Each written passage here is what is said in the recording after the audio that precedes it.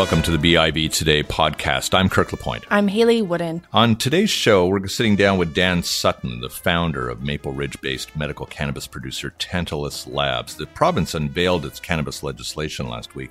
He's going to break down everything from the challenges with BC's retail and distribution model to friction between the province and municipalities over things like dispensaries. And later on in this show, Craig Patterson, the editor-in-chief over at RetailInsider.com, will join us for a regular segment where he analyzes some of the biggest news in the retail sector. On today's show, we'll talk to him about the soaring cost of gas in Vancouver, as well as why Amazon Prime is hiking its membership rates in certain countries. Then welcome to the show.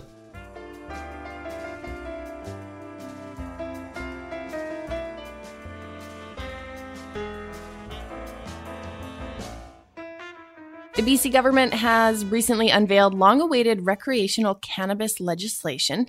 New details have emerged about how retail and distribution are going to work in the province. Joining us, as he does on a regular basis, is Dan Sutton, founder and managing director at Tantalus Labs, which is a Maple Ridge-based medical cannabis producer. Dan, thanks for coming in. Thanks so much for having me. So it's time for recreational cannabis. Is this a good recreational context that has been created?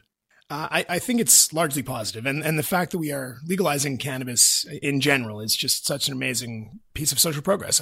There was an article yesterday suggesting that the energy sector and the cannabis sector on the junior markets in Canada have officially flipped in terms of productivity. There are a few, key aspects to British Columbia's specific legislation that are largely concerning. And so I think that this is really important to recognize that this is our first iteration. This is step one, and we are going to need to iterate over time. Yeah, even the premier seemed to think that this was, this was going to be, version 1.0. Sure, they're absolutely going to learn relatively rapidly. I just hope that, some of the more core contexts, such as the monopolistic style of distribution that we have completely operated by the British Columbia Liquor Distribution Board, that doesn't become too entrenched for us to be able to evolve, hopefully, into a more diversified and market segmented set of opportunities for distribution from entrepreneurs. What does that mean for businesses in this space? How disruptive is that going to be? Well, my understanding of the BCLDB is that they are looking for quite a healthy piece of margin to be able to provide a service that ultimately producers could provide themselves.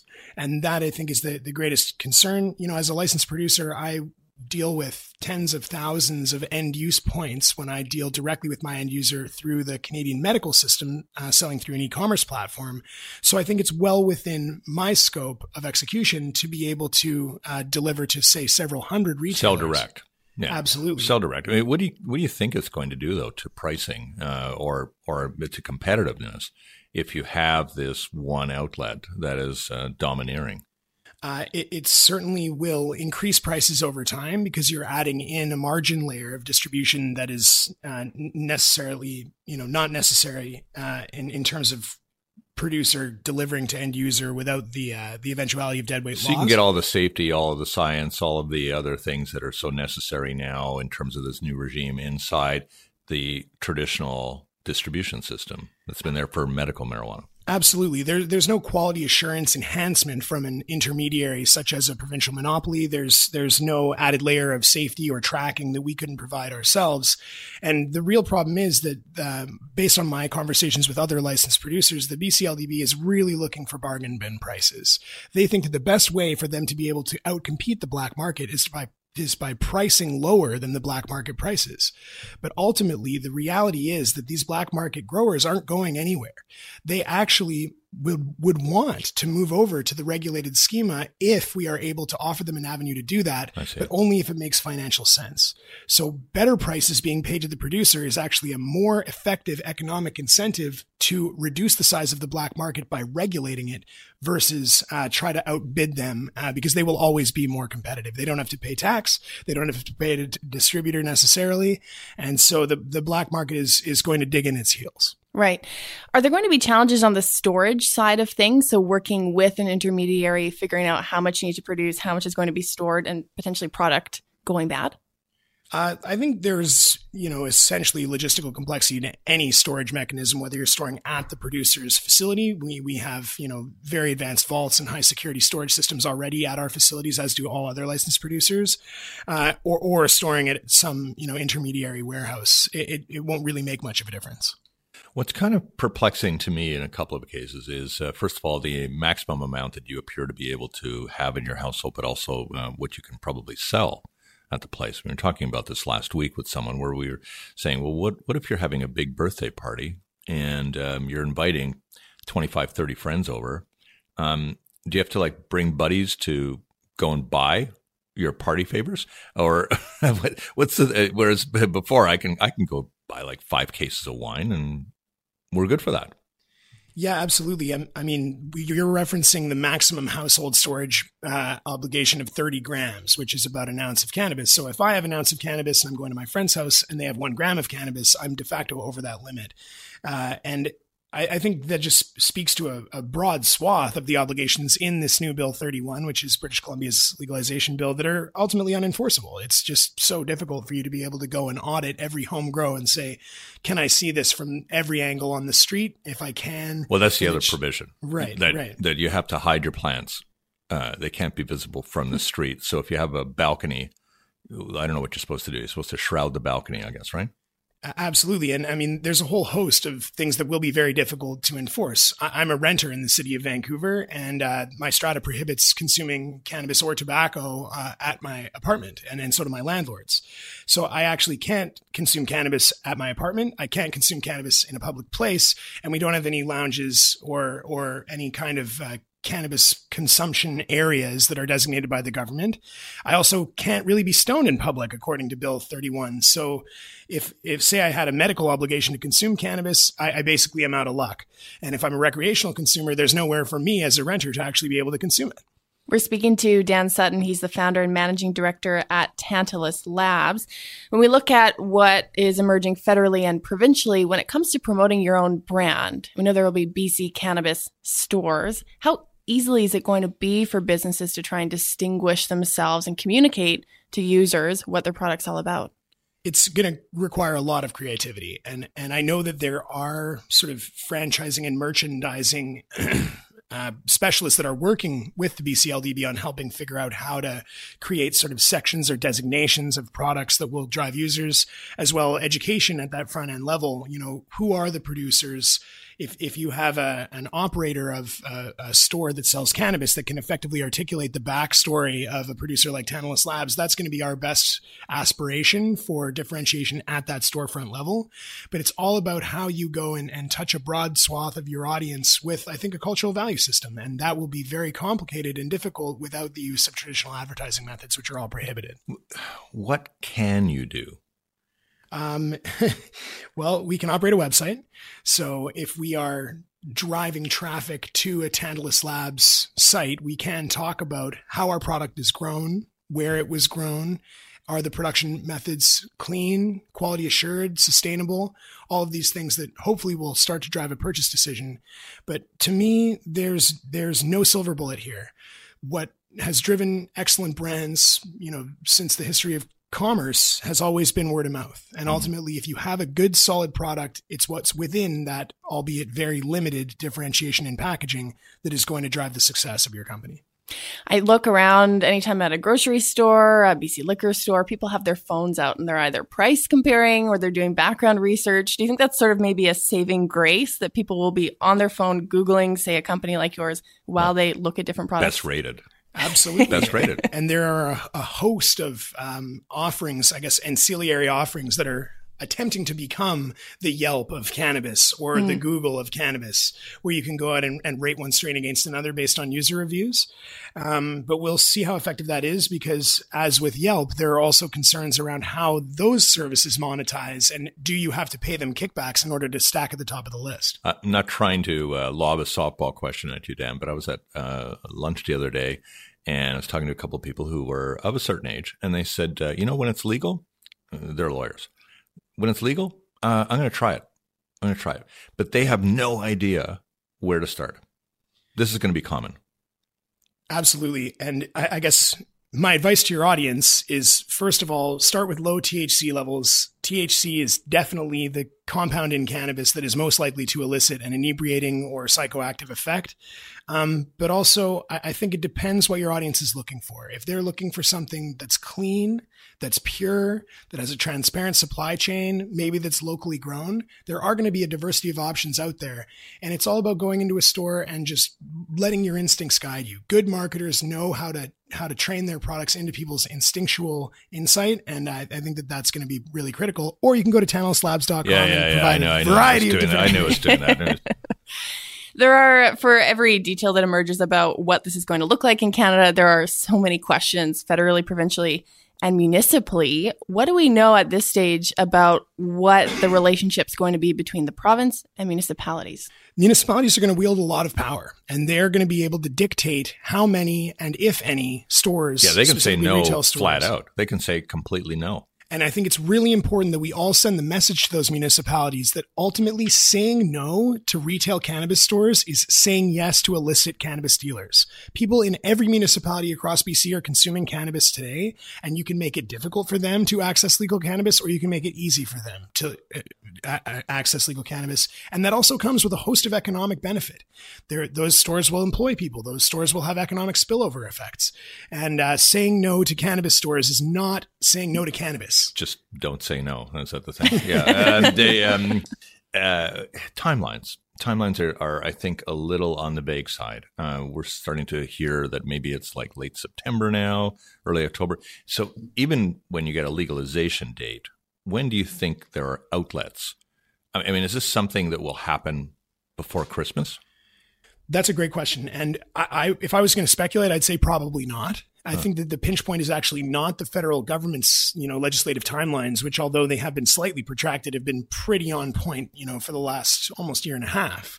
It's actually the BC provincial government and the LDB acquiring leases, going out to set up these stores, private stores setting themselves up. And the government of BC has also suggested that they will be launching an e-commerce platform as well.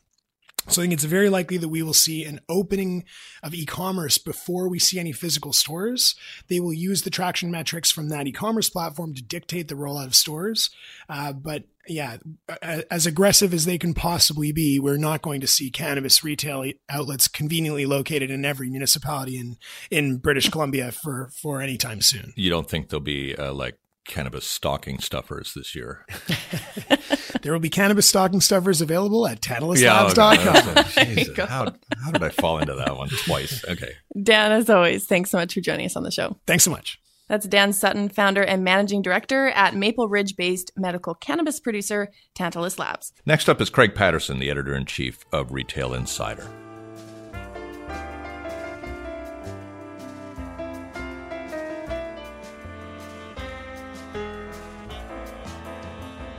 Toys R Us Canada has a new owner. Gas prices are soaring in Vancouver, unfortunately, and Amazon Prime memberships are on the rise. These are some of the latest headlines in retail that we're going to talk about with Craig Patterson, editor-in-chief at Retail Insider. Craig, thanks for joining us. Thank you for having me. So what's your 1997 gas price there in Toronto, Craig? Oh, my goodness. It's funny. I don't drive a car and I don't live near a gas station. So I actually don't know, to be honest. I'd have to walk over to the Canadian.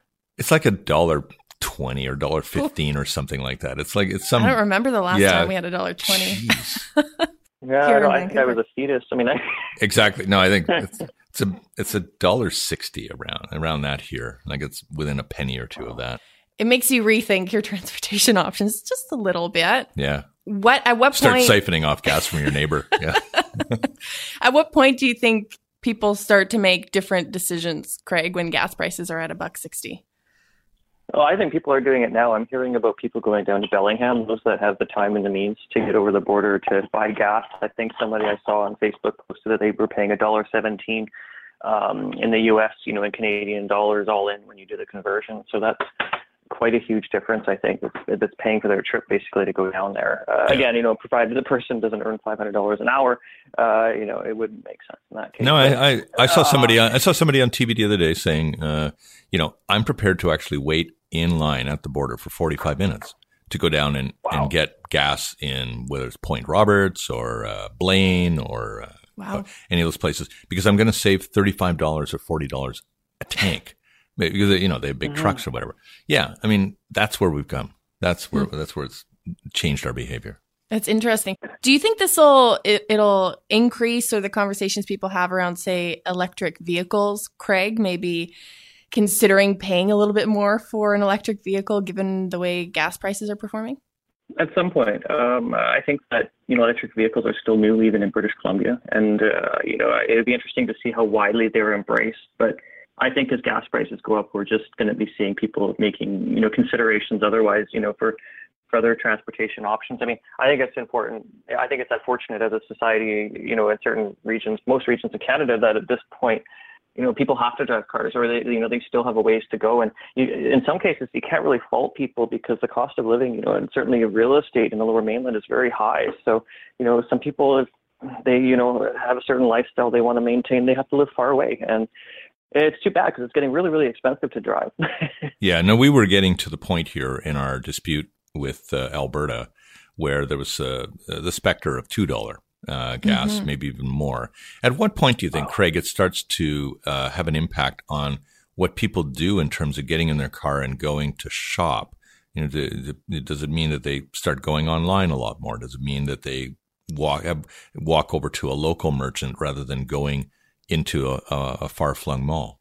Good question. I think that we're just at that point with the gas prices in the Lower Mainland. I think people are considering what they're doing. I mean, if a neighborhood the person lives in is walkable, then perhaps going to the local retailer makes sense. Granted, with doing the math, going to, say, a Walmart, you may still save a lot of money even driving there. So, not to knock independent retailers, but in some cases, and quite often, they're more expensive than, say, a Costco. So I think that, people will probably do a bit more of a analysis of, their needs. But I still think that people are going to consider driving if they have that type of lifestyle. They'll be driving, say, to their local Costco or Walmart. But those who live in the inner city of Vancouver, I mean, Vancouver has a terrific, urban context, certainly, in its downtown core and immediate areas. And already don't really have to worry so much about these gas prices at this point. But it's going to make things more expensive in terms of deliveries and whatnot. We'll have to, also pay, gas for transportation. Yeah, which is a nice segue into the Amazon Prime increase in the United States, maybe coming here. What do we make about this? Is this just a fact of life that Amazon Prime is reaching its point where it was not making sufficient money to pay for all of this expedited shipping?